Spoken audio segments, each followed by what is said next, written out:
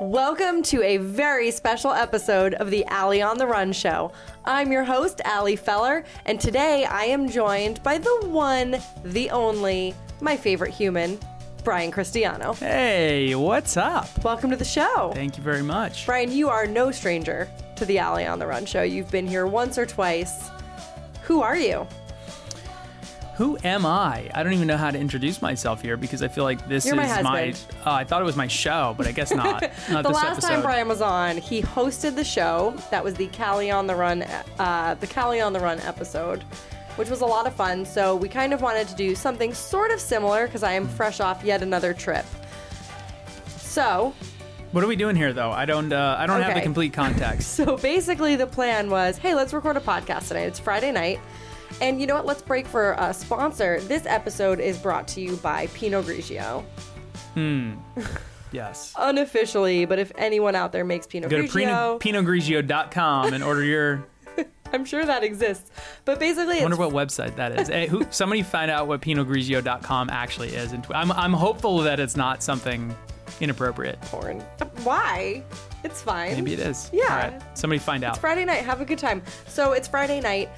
Basically, the way that our marriage works is Brian and I don't see each other a whole lot Monday through Friday. So now it's Friday night. We're excited to see each other, and we haven't caught up in a while. So why not mic ourselves up and use our catching up as a podcast episode? This is our Friday nights, folks. Yeah. This is our And actual what time Friday is it? nights. It's also like 10:30. Yep. This is So- our actual Friday nights at 10:30. Welcome Rock to the and roll. Allie on the Run show. Hashtag life. All right, let's do it. Let's go. Okay, so Hi, Ellie.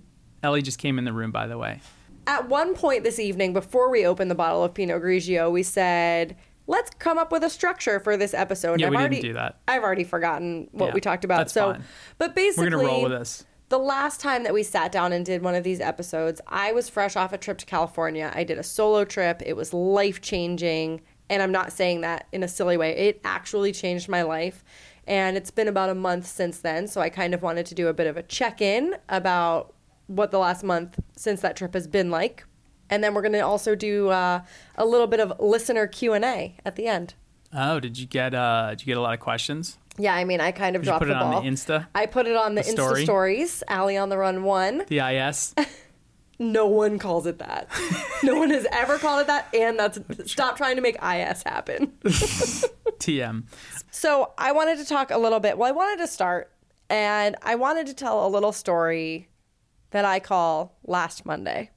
Wait. Was this the Ellie last Monday? It was a pretty bad day for me. Okay. Are you just going to tell the story? Should I tee it up, or are you just getting into this? Oh, you want to tee it up? Yeah, go ahead.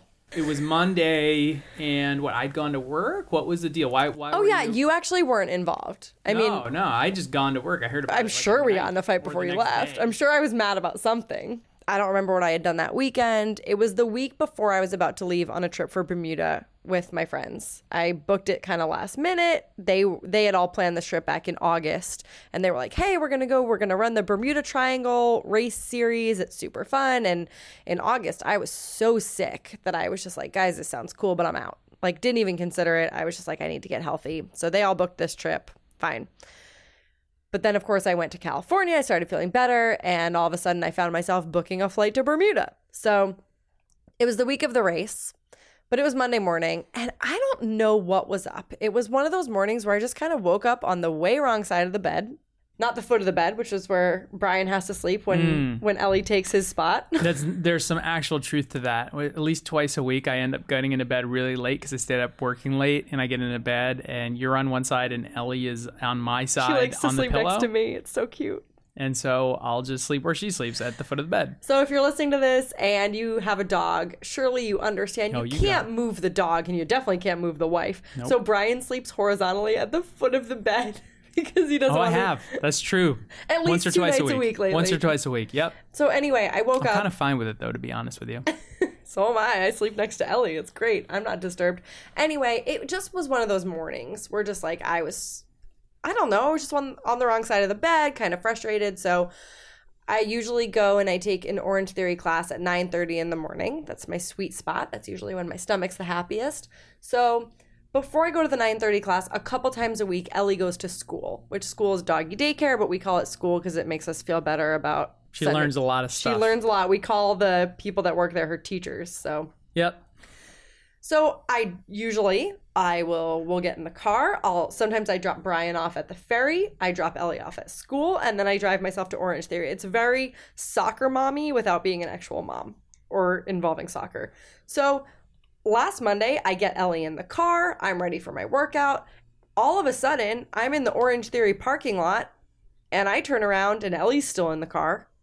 And I was like, oh my God, what just happened? I totally forgot to drop her off at school. I was so out of it. I drove, and they're in totally opposite directions. Yeah, they're not even close to each other. They're like 2.5 miles in the opposite direction in Jersey. 3.5, actually. Is that exactly? Okay, now we know. Who's counting? So now I'm like, oh my God, I'm at, like, what do I do? So, of course, I, like, realize it, so I have to haul ass to get Ellie back to school and then try to get back to the class. And it's just, I know that's so silly, but it kind of, and then keep in mind, the whole time I'm driving her back to school, I'm having the worst road rage of my life. And the last time I recorded a podcast with my dear husband, Brian, I was talking about how I was in LA and I didn't care about all the traffic because I was so happy. Road rage is silly. That's a waste of energy. I'm so positive. Like, welcome back to the East Coast. Right? So I'm like flipping out at people. At one point, I'm driving and the car in front of me slammed its brakes on. Idiot. So I had to slam mine on. And Ellie she's in the back seat, but she kind of like fell in between the seats and she was fine, but that had never happened before. And I just burst into tears because, of course, I was the worst dog mom ever. So I'm a mess. I drop her off at school. I'm a mess. I finally get back to the workout. I made it in time. Whatever. Not a big deal. And I literally cried that entire workout. It was just one of those days. I just felt very emotional. And I was so mad at myself because I was like, you know what? It's only been a month since I left for that California trip that changed my life and made me a better person and gave me all this perspective. And I kind of beat myself up about it because I was like, it took so little to derail all that progress I felt I had made. So that was last Monday. It's intense. And the day I would love to say like, but then I worked out and I felt better. No, I cried for the duration of the workout and no one noticed because I'm pretty sweaty.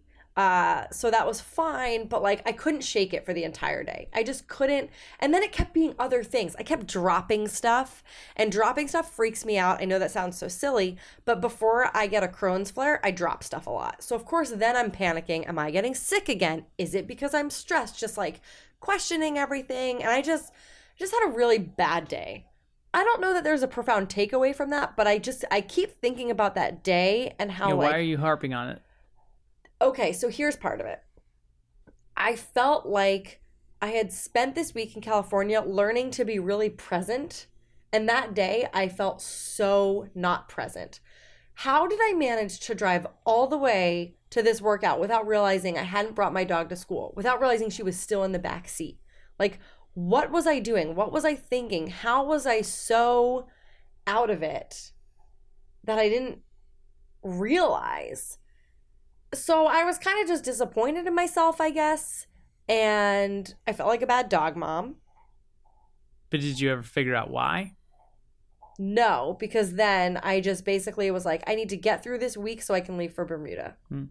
Okay. Was Ellie angry at you for the rest of the week? Probably. No.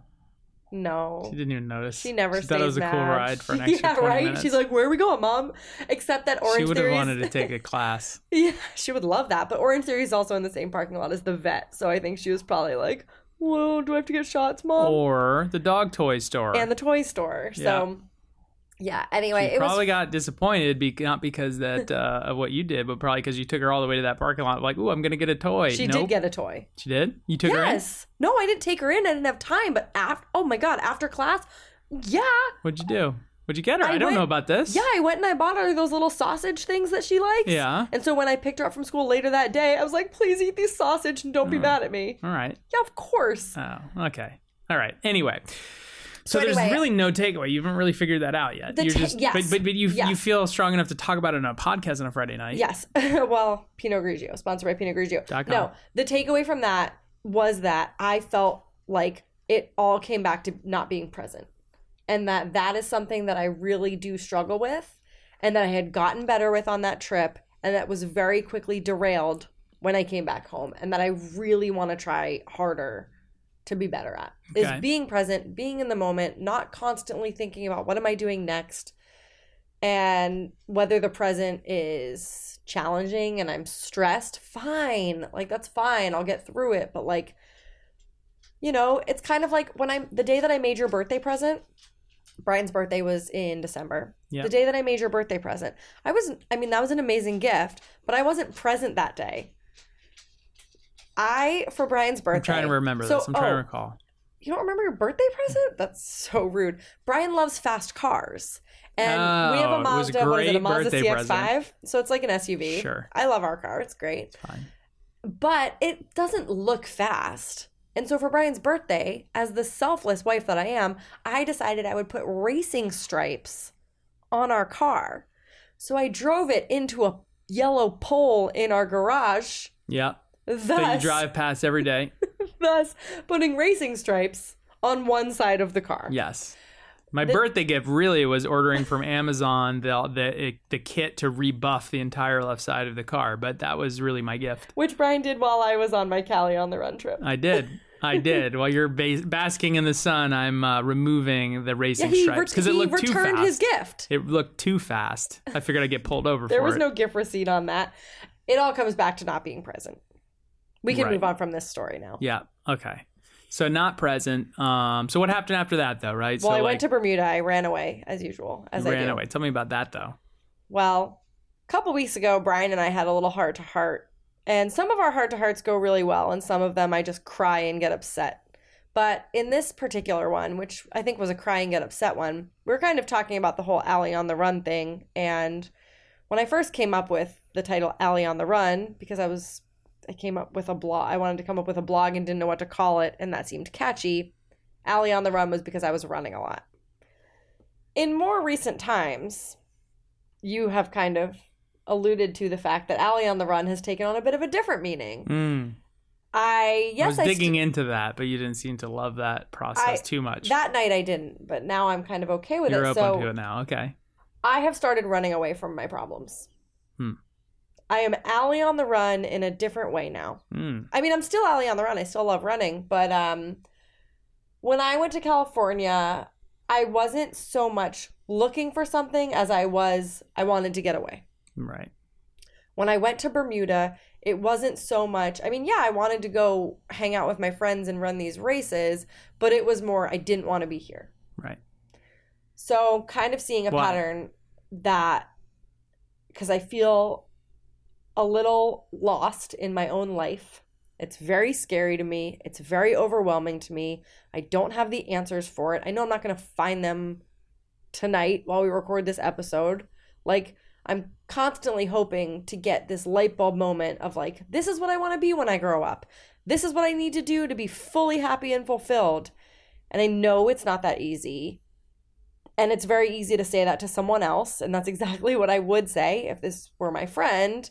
But when it's yourself, it's a little harder to have all the answers. But if you recognize it, then what is it that's like stopping you from addressing it, I guess? Addressing what? Well, if you recognize, well, I'm running away from stuff and I don't really know exactly where what's next for me, what's stopping you from like addressing it? Why are you running away from it instead of addressing it, I guess, is the question. Hi, Ellie. Ellie brought us her toy. Yeah, welcome back. Sweetie. Welcome to the Allie on the Run show, Ellie. Well, I think part of it is I'm always running away from something different. What do you mean? You know, when I booked, and I mentioned this last time we recorded, when I booked my trip to California, we got in a fight, and I was like, I'm out. Like, I need to get away for a little while. When I've done stuff in the past, it's because I'm sick, and so I'm trying to run away from that. Right. It's kind of, and I will say that this was another thing I learned. I know that story about last Monday was kind of silly. But one thing I did actually learn that day, as I was kind of like, you know, am I just waking up on the wrong side of the bed, or is there something more here? And I was kind of looking at like, where in my life am I unhappy? Where do I want to change stuff? And I kind of realized like, yeah, I went on this amazing trip and I thought everything would change. But your problems don't just go away. just because you ran away, they will follow you anywhere until you fix them. Brian is looking at me with the smuggest look on his face. I could certainly do. So that was actually kind of a light bulb moment for me that day, where I was just like, you know, when I left for that trip, I had these issues I was running away from. I felt better when I came back because I was really happy, but I hadn't actually fixed a lot of things. I hadn't figured out what I want to do with my life. I hadn't figured out what I want to be when I grow up. I hadn't, you know, gotten rid of whatever problems we have at home. Like, we're happy and we love each other, don't worry. But like, it's a marriage. There's always going to be something. I haven't fully fixed my health. That's always going to come back. So I think, yeah, it's easy. It's so easy and so gratifying to run away from your problems. But at some point, you have to come back, I learned. I'm sorry. I had to come back. We worked on this last time. We did work on that. I had to come back, and I still have to face the same issues. Yeah. And then I booked another trip to get away, and now I'm back. And I guess it's on me to figure everything out. And this all sounds very vague, but I'll boil down what the issues are. What's that? Okay, number one, I don't know what I want to be when I grow up. Right. Well, I spent my whole life knowing exactly what I wanted to be when I grew up. And I know I've told this story a million times. By the time I grew up, apparently I was 26, did that, and now I'm 32, and I'm not sure. I say I'm constantly trying to figure it out. I don't know how hard I'm actually trying to figure that out. On a scale of 1 to 10, how much time do you really put into figuring it out? 10 being like, I am constantly... 2. There you go. Unless 10 was going to be, I am constantly not trying, then it'd be 8. I have a theoretical question. It's not really for you because I know you know the answer to this. I think it's more for the listeners to think about this exercise I've been through in my journey of life, because I've been there. I felt the same way. Well, you know, what's something that you feel really, that you do really well, that you're like, I'm putting it in at least a 7 to a 10? Something that I do really well, I love talking to people. Okay. I think I'm very good at talking to people. I'm very good at listening. I'm very interested. That's why I love doing this podcast. Right. Are you putting a energy level and focus in at like a 7 to a 10? What in your life are you putting a 7 to a 10 in right now? Nothing.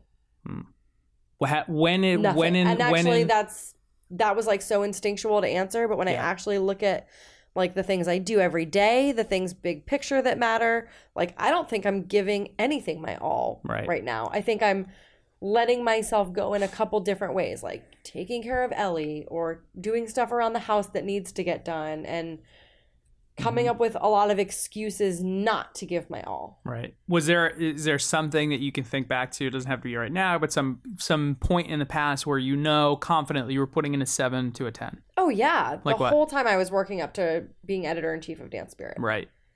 And I was killing it. Right. And I don't mean like I wasn't sleeping. Like that's your thing. That was never my thing. But like I was working really hard. I was going to every meeting I could find. I was calling people to network, to get more information. Like I was so passionate. I was so excited. I was so eager. Yeah. And I've lost a lot of that drive. Yeah. Because I don't really know where I want to channel it. Mm-hmm. Well, the question that I have is, if out of a 0 to a 10, at that point in time, where would you rate yourself as far as focus and effort? 10. Okay. And as far as putting a 10 out of a 10 into focus and effort on that and becoming an editor-in-chief, how did it work out? What were the level of results? Well, initially 10. Right. It was so gratifying. Right. And you know what I loved so much is I did that all myself. Right. But the results were what? Above normal, decent, poor? How would you rate that? I mean, at first it was absolutely incredible. Like right now we're sitting in my office and I'm staring at this giant printout of a cover of Dance Spirit with Mia Michaels on the cover. It was my favorite issue I did as editor-in-chief. So proud. Right. Like that was 2013. I still look at that with so much pride because I did that. Right. So here's my question, and again, this isn't necessarily you because again you know the answer, but this is the exercise is okay. So when you were putting in a 10 out of a 10, and you were getting these results, and you became the editor-in-chief of the magazine at a really young age, you were crushing it, and you're working with Mia Michaels and all these amazing things that you had dreams to do. You got those results. If you were to relive that moment in time and do that same moment in time, but you only did it at a 2 or a 3, would you have gotten the same results. Of course not. Exactly. So it's just now going, okay, how do I expect to get any result in any of my parts of life if I'm not operating at a 7 to a 10 in at least something? But I knew what the goal was then. Mm-hmm. You knew your why. What was your? I have no idea. Because I've never asked you this. What was your why then? Why did you want to become an editor-in-chief? Oh, because I loved every aspect of it. I loved the dance industry, and I loved writing, and I loved editing. I love managing. I love having a team that works under me. I love executing on ideas. I love collaborating. And these things are all still true. They were true then. They're true now. The difference is I'm not doing any of those things now. What's changed? I left that job, and I haven't figured out what I want to do since then. And I've been telling that same story for 5 years. 4 years. I mean, I left that job in 2014. So it's been 4 years since I left that job, and I'm still talking about it because I haven't done anything since then that lives up to it. Right. And I don't mean that lives up to the actual job. The actual job was great, but there's a reason I left when I did. But I haven't found anything that I'm passionate about in that same way since then. Mm-hmm. And and trust me, I think about it every day of my life. Like, what am I that passionate about? And I have no idea. And I don't know how to figure it out. And that's why I'm scared every single day.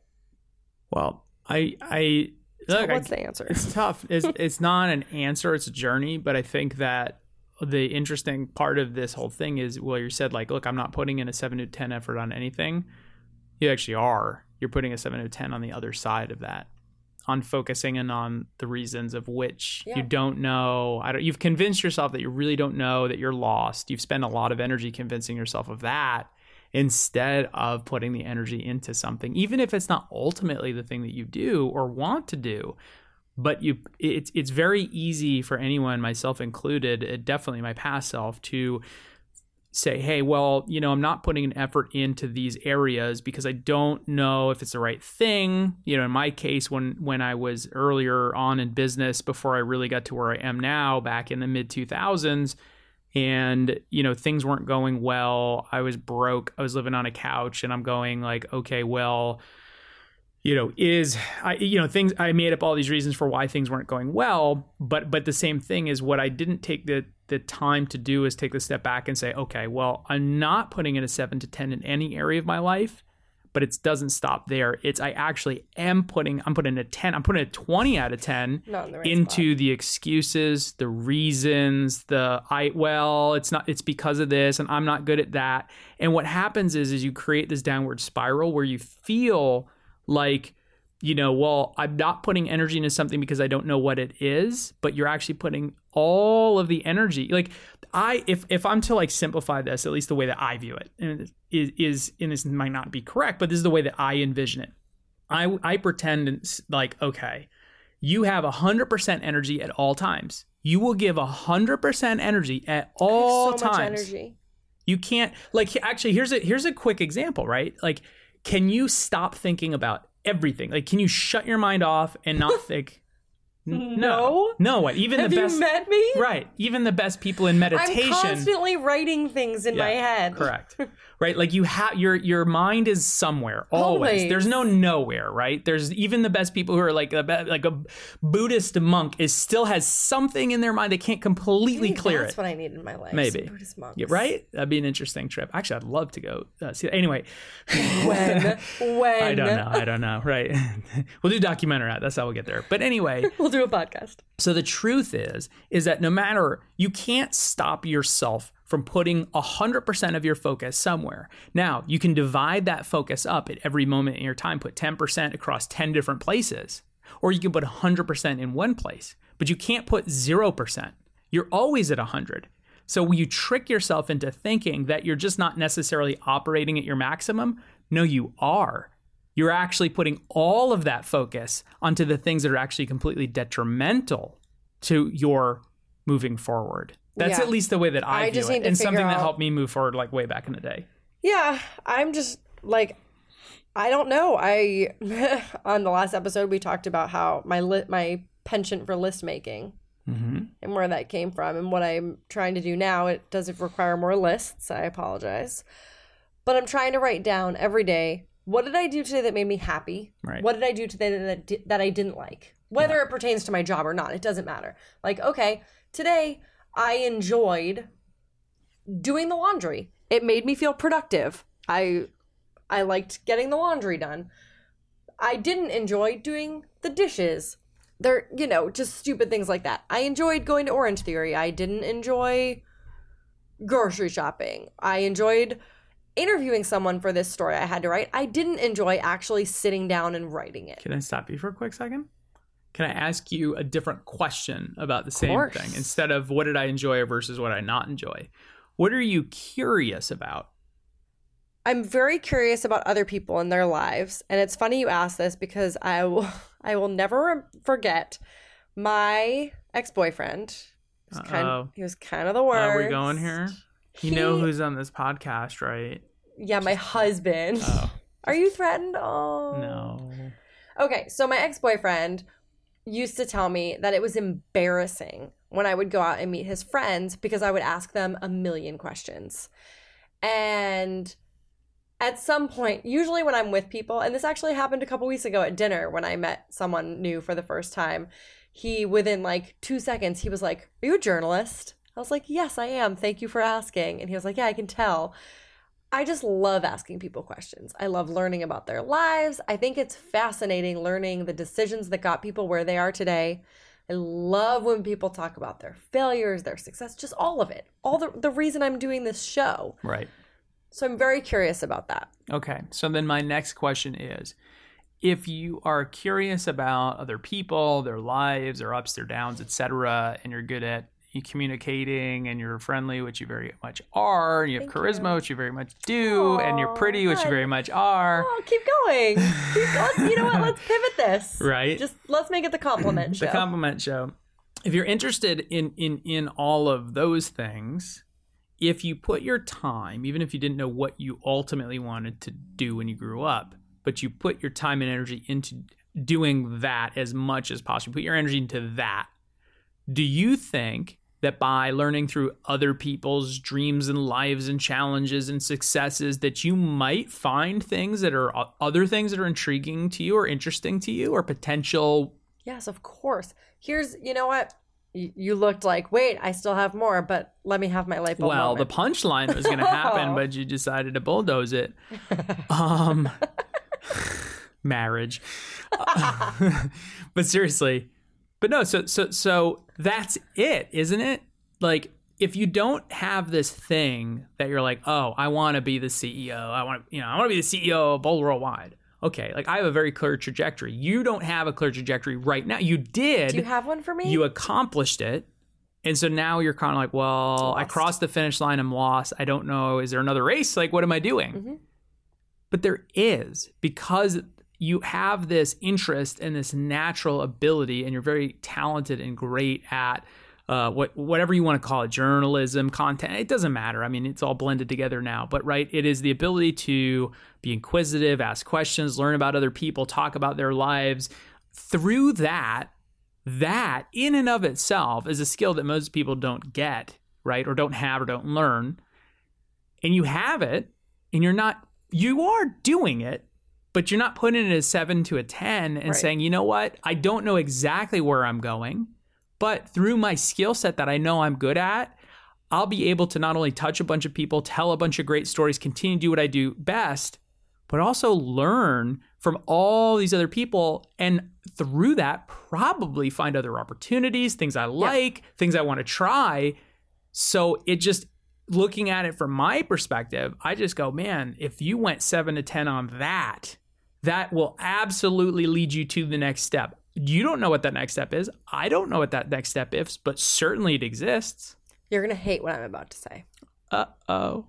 As you're saying all that, I'm sitting here like, oh my God, how cool would it be to literally just spend every day just talking to people, talking to people on the street, talking to people that I want to talk to, that I reach out to and I make happen, talking to people for this show, just talking to people. Like, that's all I want in life. Yeah. And the first thing that after I had that thought while you were talking, I swear I was listening, but also kind of I was thinking through it. Yeah. Sure. The first thought was, oh my gosh, how amazing would that be? And then it was, well, why am I not doing that? And then it was because that's not a job. Brian just rolled his eyes, FYI, as I knew you would, because I have been raised to think a certain way. Society has me thinking a certain way. Everyone but you has me thinking a certain way, which is that you have to have a job. And if this isn't, and otherwise it's, how do I turn this into a job? It's, okay, well, I say I want to talk to people. You don't even get 2 seconds. I don't even feel that I give myself 2 seconds of saying, wow, that would be so fun, before it's, well, how do I leverage that? How do I make money off that? How do I turn that into my job? Well, nope, still going to have to be writing these little crappy articles I don't really enjoy on the side to be a freelance writer, because that's my job. And I don't remember if we talked about this on the last show, but that, like, I grew up with the idea of what success is. Yeah. Success is a job. Success is a stable job. Success is a job you're at for a very long time. And then success is being married. Success is a house. Success is kids. Success is all these things. And that's how I was raised. And that's fine. And I know that I say, like, I'm learning how to redefine success for myself. I'm not doing anything about it because I still have that in my head. The minute that I just now said, oh my God, that would be such a rewarding way to spend my day, I immediately talked myself out of it, because that's not a job. Because, oh my God, what will people think? Oh, like, I remember getting a comment on my blog when I went freelance, and I never, like, wrote a post about my decision to go freelance, because what was I going to say, I guess? And I didn't really care. But I remember someone commenting, saying, Allie, I've loved your blog for so long, but now that you're not working, you're less relatable. Okay. Like, all right. I'm not on this planet to be relatable to people. I'm on this planet to do what I want to do. And yet, why do I remember that comment? Well, that's what I was going to say. If you're bringing it up, then it hit a nerve for some reason. Yeah. Because people judge you. But why are you worried about being judged? I don't know. What is your biggest fear? Probably snakes, hairless cats, and maybe failure. Why are you afraid to fail? Because I've never done it. What do you mean? I don't think I've ever tried something or really wanted something and not had it happen. And I am very aware of how that sounds. I'm aware of how that can sound braggy. I'm aware of the privilege behind that statement. I am very aware. And I've never been more aware than I am right now. Yeah. Saying it out loud. But this is something I'm realizing in this moment, that I don't think that I've ever really wanted something and not gotten it. And I don't mean it was always easy. Becoming editor-in-chief of Dan Spirit was not easy. Right. Doing that by the time I was 25 was not easy. I worked my ass off for that. But you didn't not get it. It didn't not happen. No, it happened. Right. Like, even training for races. Like, the only times I've really not gotten to fulfill race dreams, however big or small they were, is because I've gotten sick. That's not to say every race has been victorious. I've certainly had failures, setbacks, whatever. But in the grand scheme of things, like, I made it to those start and finish lines, except when I'm sick, and that's out of my control, so I don't count that as a failure by any means. But I don't think looking at my life as a whole, I've gotten jobs I've wanted. Mm-hmm. I've gotten relationships I've wanted. Mm-hmm. I saw a cute caterer at a shoot, and I said, all right. And here we are. Whoa. But, I am very aware that I've had, with the exception of having a chronic illness that really sucks, I've had a really easy life. I haven't had many hardships, haven't had a lot of losses. I know how I am grateful for that. I know I am very privileged for that. But that makes the potential for failure really daunting to me. What does failure mean to you, though? It means having a goal or a dream and not achieving it. What happens if you don't achieve it?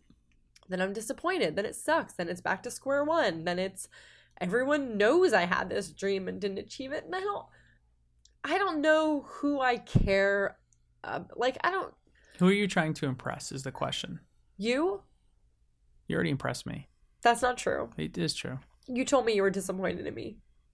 That wasn't a specific instance. That wasn't a generalization. I'm very impressed with you as a person. But it's one of those things that stuck with me. Okay. So you once told me one time. Right. Unrelated a couple to months anything ago. general. No, that's not true. That was like a big picture talk. Why are you afraid? What is it though? You're afraid of disappointing other people? Absolutely. Why? Because I'm a people pleaser. I just want to make people happy. What do you get out of making people happy? The satisfaction of having made someone else smile. I've never, in my whole life, I have never put myself before other people. Mm-hmm. And that includes total strangers. I feel good when I make other people feel good. Right. I love making people happy. That's not something that I do to make myself feel good. That's a byproduct of it, sure. But from my dog to my parents to my stranger friends on the internet, I love the idea that I could make someone smile, that I could make someone laugh. I say that my goal is to make people laugh and smile at least once on every episode, and so far I've just been crying on this one, so we have a lot of stuff to make up in the back half of this episode. Sprint's gonna be fast. I love making people happy. I've always been a naturally very silly person, which is something I've owned. That different ex-boyfriend who broke up with me because he said my first love. How many ex-boyfriends do you have? Listen, whatever. Numbers not important. You're my number one for life. My first love, my high school boyfriend, broke up with me because he said I was too silly. Mm-hmm. And that stuck with me for a long time. I don't think it changed how I acted, but I mean, I was 16 then. Yeah. I'm double that now, if my math is correct. Yeah. So I still remember that. We were in the parking lot by the Steeplegate Mall. 50% of your life, you've hung on to that. I haven't hung on to it. It's not like something I think about every morning and write about in my journal. Like, am I being too silly right now? But it took me a long time to own it. I think I kind of always thought there would come a point where I would like morph into like that cool, sexy girl. You know, like I wrote a blog post about this recently because I was just like, I'm never going to be that girl. I don't drink beer. All the cool girls in college drank beer. All the girls that the guys thought like, oh, she's cool. She's a cool girl. They were drinking beer. I wasn't drinking beer. I didn't want to go to the clubs. I liked staying in. Mm-hmm. I've never done the stereotypical cool things. Yeah. I've always kind of been a homebody. I've always skewed a little more silly than sexy. Mm-hmm. That's just kind of who I am. Right. And I think I always thought like, at some point or whatever. I don't know how I got there. Wow. All right. I'm trying to take a step back here, right? Because I think we're getting somewhere. What should I be when I grow up? What do you see? And I know that you're going to be like, whatever makes you happy, because that's what you always say. And you're very supportive in that way. Mm-hmm. But like when we first met, yeah, I was about to become editor-in-chief of a magazine. Right. How much of that factored into your opinion of me? I don't think that specifically that factored into my opinion of you. I think your drive to want to be something and to go after it and to accomplish it definitely made my opinion of you. So then how does that compare to now? I mean, it's definitely, look, you've said it on the show. You've said it that you're not focused on anything specific. You don't have a goal. You don't know what you want to be when you grow up. I dropped a battery. Wow. All right. This got deep. Look, I think... Well, because it's such a big contrast between us right now. Extremely. Where you are the most motivated you've ever been. Ever in my life. Like, I'm 1,000% confident, and you are lost I've incredibly non-confident. Yeah, I know, which is very hard on us. Yeah. Because it's not personal, but I get it. It's frustrating to both of us because... And this is not a negative on you or a patting myself on the back. This is just factual where, yeah, like I come in and no matter what's going on, no matter how tough things are, I'm like warrior mode. Like I'm going to crush it. I don't care. We'll figure it out. We'll solve it. We'll move forward, stand aside. Let's go. and you're on the other side, like timid and unsure and whatever. And so I think like the contrast in that of I have this extreme confidence makes you maybe even feel slightly more unconfident. And then I think because I'm so confident and I come in and you're unconfident that like I feel like, yeah, I honestly, I will just feel sometimes like, well, you just don't care that I'm going through this amazing time in my life and you don't want to be a part of it or whatever. And it's not, again, hard. It's not that. No, it's not. But it's, I know. Like, and obviously this is not the first time we're talking about it, but like that has been a really big strain. Yeah. The last couple months, like, it's not that I'm not happy for you. Right. Of course I'm happy for you. Like, it's fucking awesome right now for you. Right. But like, it's very hard, you know, when you post all your stuff on Instagram, like, rise and grind, crush it, like all the friggin' things that I'm just like, oh my God, stop. Like, all the things that I, just don't relate to right now. I mean, granted, we have very different styles of what motivates us. That's fine. Anyway, like, very different in that regard. Now it's a little different, but like when I was sick. Right. And I felt totally out of control, and that's when all this started. Mm-hmm. When your stuff that's still going on with work now really started exploding in a really exciting way is when I was at rock bottom sick. Right. So depressed. And there was no crossover. Mm-hmm. Everything awesome that was going on in your life had nothing to do with me. Right. Everything that I was upset about, I resented about you. Yep. Like it's been a lot of friction. It's different now because I'm healthy and because I think we do a better job of at least talking about it. Now we just talk about it in front of the world. Yeah, right. Like, I'm going to refocus it again, right? Because I think we were getting somewhere with the whole failure thing. Why, what is it? So, okay, it is what other people think of you. Why are you worried about what other people think of you?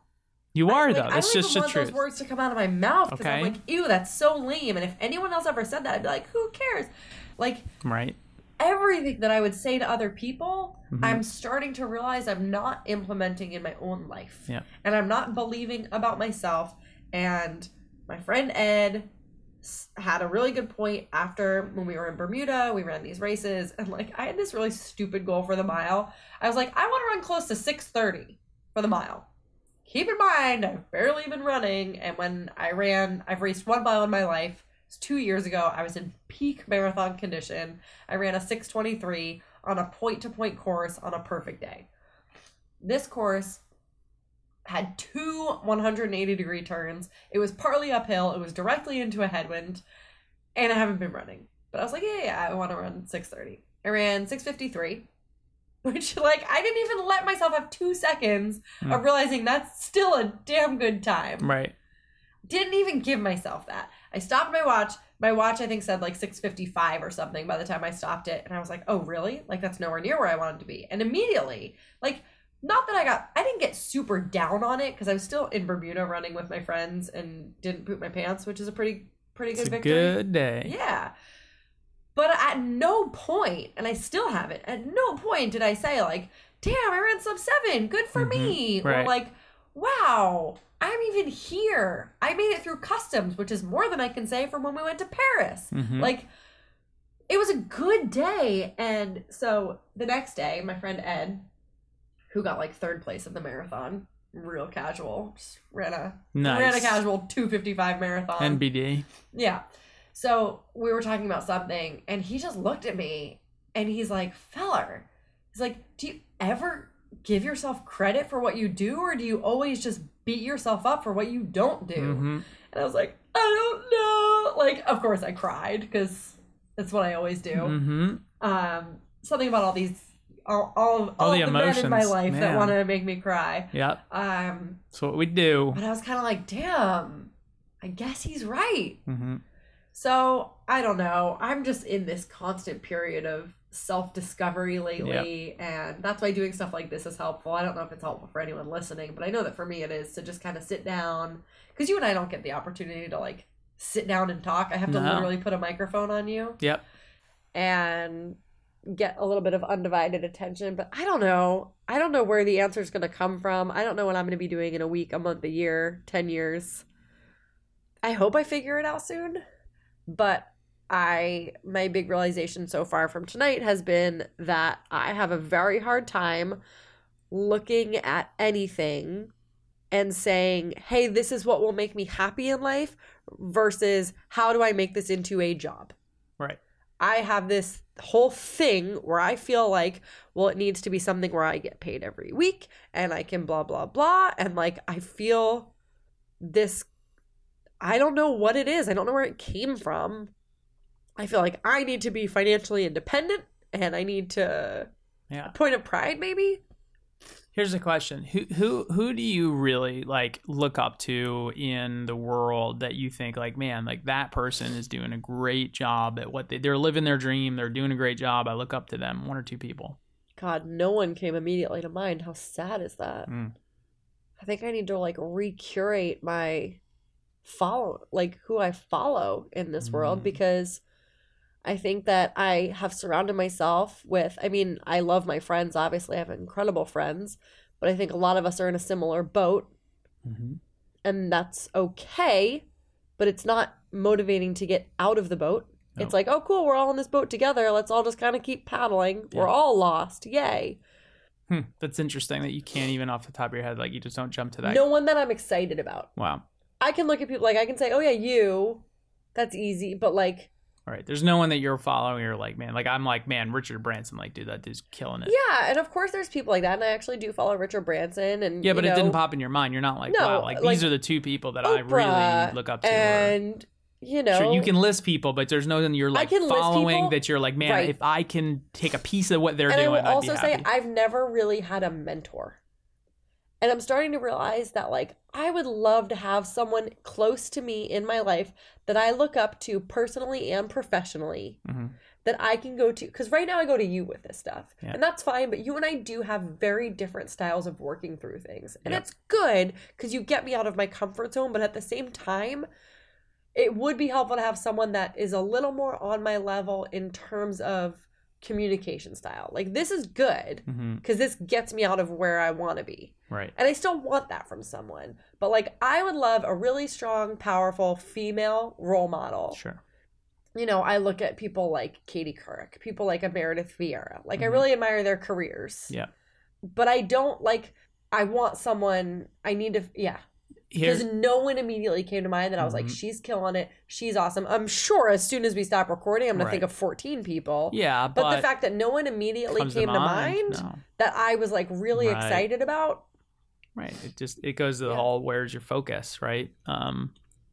And there's a saying, and I think it's, the saying is that you are an average of the 5 people that are closest to you. And I think that you can probably, with social media and everything today, and especially, you and I have followings and people we engage with all the time that maybe we don't personally know, maybe you say like, the 5 people that are close to you plus the 20 people that you interact with most on the internet or whatever you want to call it, right? You're the average of all of those people. And so, I'm not asking you to call anything out or any people specifically, but if you really think about that right now and say like, okay, if I'm the average of those people I'm surrounding myself with, are they people that are pulling you, if you average yourself out, are they pulling you upward and out of that circle, or are they pulling you down back into it? No, I need to be in circles where I'm the lowest one. Yep. And I mean, it depends how you look at it. It depends on the circle. And I surround myself with lovely, wonderful people, but I also need to kind of not redefine. I don't want to not have anyone not in my life that's in it right now because I love them so much, but I do need to get back to a place where I'm constantly like striving to keep up. Yes. Where I'm the one who is on the lowest rung, where I'm the one who's clinging to hang on, where I'm the one who living outside of your comfort zone. Yeah, where they're like, how'd we let her in here? Like, it feels really good to be at the top. It feels really good to be the smartest person in the room. It feels really good to be the one with all the answers. But I know that that's not where I'm going to benefit from being right now. No. I have no answers. Right. The most successful and happiest people that I have come across and spent time with, especially recently in the last 6 months, people I never thought I would even be around, are people that surround themselves with people that are outside of their own comfort zones. Every person, regardless of where they are, the most successful, happiest people, I've realized, have a couple of things in common. One is there's this like curiosity about life. The things that they're most curious about, the things they're most curious about, they put as much time as they can into trying to find out more and more and more and more, because then it's fun. You know, like that's why I love what I do, no matter how challenging or screwed up it is. Man, I'm just down the rabbit hole every day because it's just so fascinating to me. I love building a business. I love marketing. I love digital. But what I'm saying is that it's like you have those things, right? Where you have this thing, you said it earlier, where you do have this thing that is super curious to you, but you're not spending the majority of your time pushing into that and surrounding yourself with people who have done that on a scale that makes you feel uncomfortable, that have done it before or bigger and so on. And you're not pushing yourself into that. And so it's like, it's not that you're not doing anything. It's just, you're not giving yourself the opportunity. I just have this ingrained in myself for whatever reason that everything needs to immediately result in some kind of like either monetary payback or I don't know. It's just like the definition of the word job that I feel is so limited and so, I don't know. I don't know how to shake that. You know me. At what point? I didn't just wake up one day and decide, hey, I'm going to build this agency, and all of a sudden I have 40 employees. How did I get to there?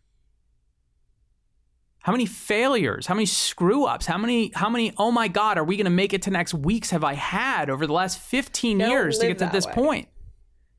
But what I'm telling you is that it doesn't have to be that extreme of running a business. But the whole idea of staying safe and saying, well, I'm afraid to fail. I was raised by a Jewish accountant. Dude, he's awesome. He's amazing. He is amazing. Yes. But he has also instilled in me the value of always having a savings account and always putting 30% of your paycheck in it. And it doesn't mean you don't have to do those things. They're not mutually exclusive. But I was not raised by risk takers. No, that's fine, right? And most of us weren't. I wasn't either. I mean, you know my story. And I tell my story. Once or twice. Right.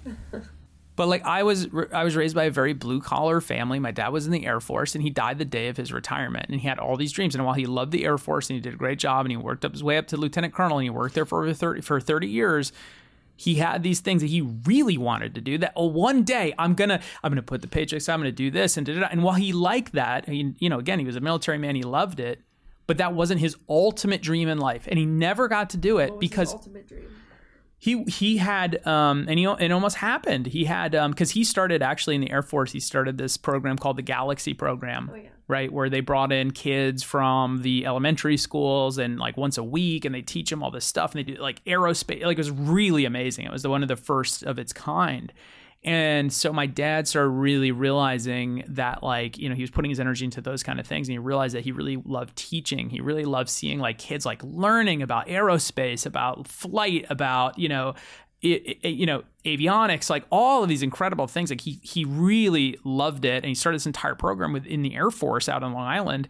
And that was him. He started that. And he wanted to open up the science center that he was going to open up. And he started getting and he was like, his dream really was to teach other people. Like he loved science. He loved space. He loved, flight. He loved all of those things that are like complex that we all like, man, you get an airplane, it just takes off. He loved teaching other people like how that actually worked.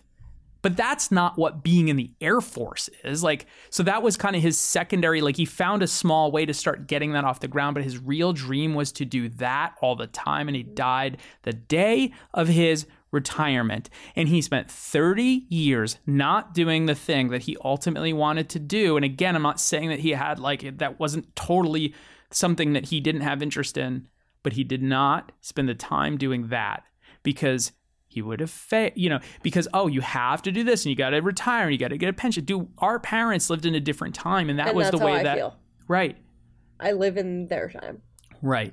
And so it's not their time, our time. It's just life. It's our time.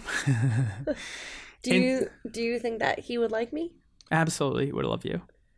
Would he think I'm too silly? Oh, He's like an Air Force guy. Yeah, he was very serious, but he had a soft spot. He would have liked you. A lot. He would have loved you. So, But the thing is look, it's you can spend your energy and your time trying to not fail. But the truth is, if you don't get up to bat, if you don't take that shot, you'll never get the opportunity. You might, I hate to say it this way, I'm going to be blunt, you might die before you ever get to do it. Yeah. You really might. And so, what are you waiting for? What are you waiting for? Right? Scream, and he jumps off the building. I know what you did last summer too. Oh yeah. But it's the same thing. He jumps off the building. I knew it. You knew that it was what a horror movie. What are you waiting for? What are Jennifer you waiting for? Hewitt. She's spinning around. Yes, I don't know why that's vivid in my mind, but it is. You have literally never gotten a single pop culture reference I've made. I got that. That's the one. That's amazing. I know nothing about pop culture except for that, and I don't know why I do, but I do. But seriously, I know I'm getting a little intense here. We'll back it off in a second. But say something nice before we go into the Q&A. Get me back in my. Yeah, look, I just think it's this. It's and I get it. I was there. I've been there. I've lived through it multiple times, and everyone does it. If you don't try, if you don't get up and take a swing, and you expect that you're going to hit a home run every single time, and you're afraid to strike out, you'll never hit the home runs. And the people that are most successful are the ones that have screwed up the most. You know why? Because they tried the most. They worked out the most. They went for it 1,000 times instead of 5, or instead of 100, or instead of 20, or even instead of 400. And so it's just a matter of, you're the one that's going to be able to get yourself over that fear and say, you know what, I'm going to think differently. But the reality is, the more that you don't go out and do it, the further you get from that opportunity, because it's just time that goes by. And just like my dad, you don't know how much time you have. And unfortunately, at some point, you run out of it. Every single one of us. Anyway, all right, let's jump into the end. We've been talking for a while here. This was fun, and it got deep. Not I don't where know. I thought this was going to go, but shocker. You want to do this? It is, oh my gosh, it's almost midnight. I know, it's the latest I've been up in a long time. Okay, So we let the world know a couple minutes ago that we would be doing this episode, and asked people if they had questions. Oh, okay, this is what it is. Yep. So we got a lot of questions via the Instagram stories, the IS. The IS, TM. All right, so we'll keep this short. A lot of these could probably be their own full episode, but 5-second answers. I'll read the questions. All right, this one's from. Am I answering or are you answering them? I don't know. These are all different questions. I haven't read them yet. Let's just go through them. Okay, this is from Run with Sass. She says, Brian is a big goal chaser, but how did he develop that confidence? I like what he stands for and encourages others to do, but many of us don't have the courage to just go after these big goals or don't know where to start. Maybe that sounds like a cop-out, but I think a big part of it is building up your confidence first to put yourself out there and chase big, scary goals. So where'd you develop your confidence? Yeah, and actually, I don't think you develop confidence first. I think confidence comes from actually doing and seeing results. And so my suggestion for that is to think about what happens if you're 90 years old and you look back on your life and say, I didn't do that thing. Will you remember taking that $200 writing job when you're 32 because whatever? No, you absolutely won't. But guess what? You will remember. You know what? I should have taken that shot. I should have done that. I should have. And that, to me, is like, do I want to be on my deathbed at some point and go, man, I wish I would have tried because I don't know what would have happened? Absolutely not. And then once you start to push yourself forward and you do it and you start to see results from it, that's where the confidence comes from. All right. This is from the Go Girl blog. Go girl. How do you all prioritize couple time with such demanding jobs? We don't. This is couple time. Yep. Literally is the most time we spent together all week. Yep. All week? Honestly. All month. Since the new year. Yeah. Legitimately. This is the first hour and a half we've actually sat down for just us. And I think the thing is we sit down and we have this time together and we talk through things. This isn't every day. This isn't like, oh, let's showcase what our life is like. This is it. Yep. Like, we don't have this all figured out. No, we're actually working through problems, really, because it's the only time we get to talk. We just happen to be recording it. Okay, this is from Nicole. The real Nicole, 2112. Nice. Question for Brian. Hello. When you're busy with work and traveling all over and working long hours away from home, what are some ways that you make the effort to show your wife how important she is and that she's loved? Oh, man. I wish I had a great answer, but I know I'm horrible at this. Allie, is there anything I do? No. Literally nothing. I'm bad at it. All right, I love you with all my heart. You don't do shit. Nicole, maybe you could give me some tips because I'm terrible at it. I'm sorry. You don't call. You don't text. You don't. You do nothing. I make most of the effort. Nicole, help me, please. Next question. But that's the reality. Moving on. All right. Question for Allie. When do your most creative thoughts come to you? Where are you and what are you typically doing? Is there somewhere you go to help the creative juices get flowing? Yes, I am either in the shower, I am trying to fall asleep, or I am mid-run. Nothing comes to me when I want it to. Nothing good comes to me when I'm sitting at my computer. Nothing good comes to me when I say, let me sit down and brainstorm. It is always inopportune times when I do not have a pen, paper, or access to my phone. Nice. Yeah, it's when you least expect it. It's kind of like what they say about everything. When I'm driving, I come up with a lot of ideas when I'm driving. But yeah, most of my good ideas are in the shower. Question for the couple. With crazy schedules and busy careers, how do you keep the passion going? Well, when you never see each other, passion's easy. Yep. When we see each other. All right. Running Yogi Nashville wants to know, when will Ellie get a first sibling? Not anytime soon. We could. 2 dogs is a lot. That's why we sometimes Ellie's best friend Hank, when Hank's parents are traveling, we get to hang out with Hank, and it's really nice. How do you guys handle so much time apart with Brian's busy travel schedule and you traveling too so much lately? Yeah, there's a lot of commonalities between these questions. Yeah, people want to know, do you guys actually like each other? How are you making this work? We don't. Nope. We don't have anything figured out. We don't right now really have any couple friends who are in the same situation we're in. It's really hard. It's very hard to find other entrepreneur wife couples that are going through the same thing. Who are doing exactly what we're doing. Very difficult. And I mean, that's true. It's hard to find people who are always doing exactly what anyone's doing. Sure. But I don't know anyone else who's in our exact situation. I know that they exist. Sure. But we're not friends with them yet. They're also so busy, we don't know where they are. Exactly. No, it's really hard. And it's like, I know I've said this before, but it's one thing. Like, I can bitch to my girlfriends all I want. Like, oh, Brian's not around. I don't really bitch about you not being around. It's more that you're not around and you don't call or text. But it's very easy to complain to my girlfriends about Brian working really late and for them to say he's a dick. He should make time for you. And who says that? They all say that. He should make time for you. He should prioritize. You guys are married, blah, blah, blah. It's so easy for everyone to say that. It's very hard for people to understand the actual realities of building a business that's growing like yours is. No one gets it. And that's why I've honestly, I have a couple girlfriends that I'll talk to about some of the things that we're going through, because you can't keep it all bottled in, and sometimes that's helpful. But bigger picture stuff, it's just, there's no one that really gets it. The closest people who get it are actually my mom and dad, because they've been through it. Yep. And that's nice, but at the same time, they worship the ground Brian walks on more than they worship the ground I walk on. So really? We're dedicating this episode to Allie's parents. To Lori and David. No, but they get it more than most people, because they've done it. They're still doing it. Yep. So they get it, but I don't want to talk to them too much about our marriage, I think. Sure. Or with anyone. It's personal. I just sometimes need to vent. You don't vent at all. Nope. So how do you work out time together? My other half and I are constantly on the go, he more than I, and we struggle with this balance sometimes, wondering how you deal with it as a couple. We don't. Yeah. Really, I don't really having a dog helps. Yeah. We would do even less together if we didn't have Ellie, because at least with her, tomorrow we'll go drive to the dog park. Yeah.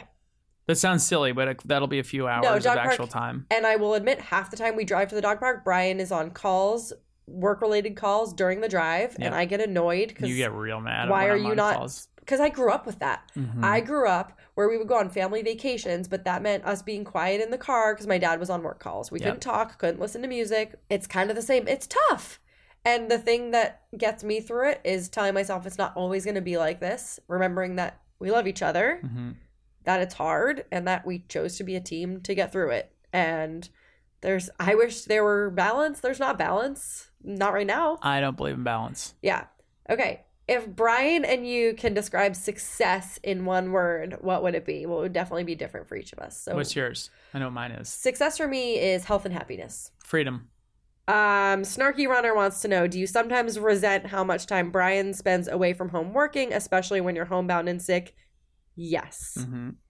Okay, Snarky Runner also wants to know, the high energy, motivational, grab life by the balls guy that Brian is on social media, is he like that at home too? Does he always operate at 1,000%? Oh, interesting question, and I'm going to be very interested in your answer. Does he always operate at 1000%? Generally, yes. It kind of depends on the day and his mood and my mood. I mean, what the Brian that I see at home, no, is not the same as Bold CEO, but that's not to say that Bold CEO isn't who you are, because it is. Right. But what do you mean by that? Well, if you ran around the house constantly being like, rise, if your alarm went off in the morning and you went, rise and grind, babe, I would, no. Like that week that you decided to set your alarm to, what was the song? All the way up. All of a sudden it's 6 a.m. and I hear, I'm all the way up. And I just looked at him and I go, never again. That's actually what she said, yes. And that is, you can feel the look probably through the podcast. So now it's like a nice classical song easing into the morning. Also, my alarm now goes off before yours. But no, you're not that guy. Like, your guard is down a lot more around me. You're sillier around me. You talk in an Ellie voice around me. You're still at 1000% all the time. I move 1,000 miles an hour, but I'm not so like... always. But if you were what the internet sees all the time at home, we wouldn't be married. No. Because that's too much. But at the same time, like, your drive is something I love about you. Even if I'm not always in the mood for it. It's, I don't want some lazy dude. Okay, let's do one last one. Okay, this is a good one. This comes from JKM37. Brian has said one of the reasons he's so driven in his career is because his father passed away the day before he retired. I wonder why Brian now chooses to devote the vast majority of his time to his career now when his father didn't miss out on his career. He missed out on spending time with his family in his retirement. I know this seems super personal, but you asked for questions about feelings. Yeah, it's not the same. It is, while obviously he loved the military, he enjoyed it, something he wanted to do, it was not his ultimate goal. It wasn't his ultimate dream. It wasn't his thing that he wanted to accomplish in life. I am driven towards and doing every single day the thing that I want to build and accomplish in life. I'm not working in a job that I'm good at it and I like it, but I just not, one day I'll do this other thing. Like, that was his thing. Like, one day when he retires, he's going to go do this other thing. I don't have to wait for that. I get up every day and do the thing I want to do. The thing you want to do isn't time with your family. That's a sacrifice to build and accomplish what I'm trying to accomplish. Do you worry about missing out on that? Or does that not cross your mind because you're very fulfilled? And I'm asking this actually objectively. It's a tough question, to be honest with you, because I think it's a little of both.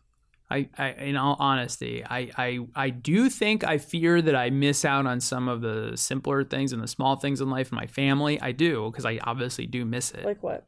It's just simple stuff, like, going on a little weekend trip here and there is hard, or hey, let's just go out and hang out with some friends tonight. It doesn't happen. Let's spend a little more time with Ellie and us, or whatever. Let's go out on a date night. Now, obviously, can I get a little better at doing that? Sure, and we will. But I, it's definitely, I do know that I'm going to miss out on some of that.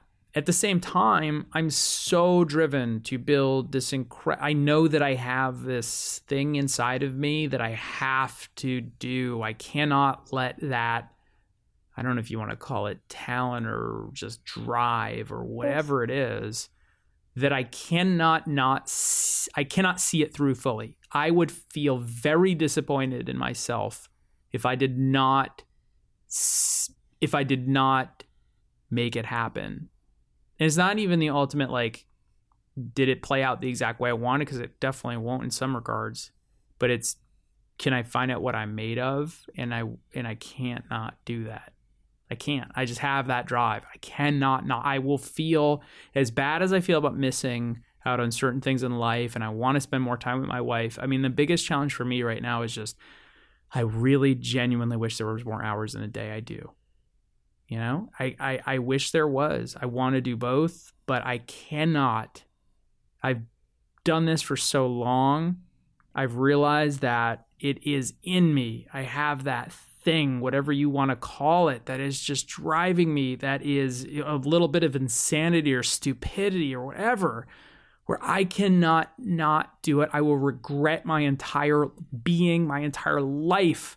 I will never feel fulfilled if I do not push myself to my absolute maximum to see if I can take it where I know I can take it. So that doesn't mean that it's in detriment of my family, My goal is. Well, in the It is now. in direct detriment to your family. But it's not that I'm I'm not like, screw my family, I don't care. It's on my mind. Not. No, it's on my mind. I wish I could do both to that full level of an extent. And I'm conscious of it. Do I think I can do a better job? Yeah. But can I ever put 5 out of a scale of 1 to 10? I'm putting a 500 on one side. Can I get to that level on the other at the same time? I No. dare you to try. I'm not saying I can't, but I'm running out of hours in the day. You. It's tough. It's tough. It really is tough for me. All right. Well, we have literally run out of hours in this day. Yep. So the last question comes from Laura Ann Walsh. There's one more. She wants Familiar to know, name. Brian, will you be running any 5Ks this year? Any turkey trots planned? When you say running, is it in air quotes? Because then maybe yes. It wasn't, but I think it's implied. Okay. If I'll be running any 5Ks in air quotes this year, then most likely. And that will be our next podcast episode. Brian, thank you so much for joining us for yet another episode of the Allie on the Run show. I have loved catching up with you, and I look forward to a month from now when we get to... Now our next date night. Our next date night. That we'll record. Yeah, we had wine. I made dinner. You did make dinner. It was delicious. Thank you very much. Yeah. We should go to a restaurant, like a real date night, and take the recorder and just put out a podcast. We don't know any other way. No, I know. I mean, if we're going to do it, we're living life to the fullest. We saw Pitch Perfect 3 together a couple weeks ago. We did. See, we have date nights. We do. Often. We do our best. Ultimately, that's the answer to all those questions. We're doing our best, and some days our best really sucks. Other days our best is pretty good, but we're doing it together and work in progress.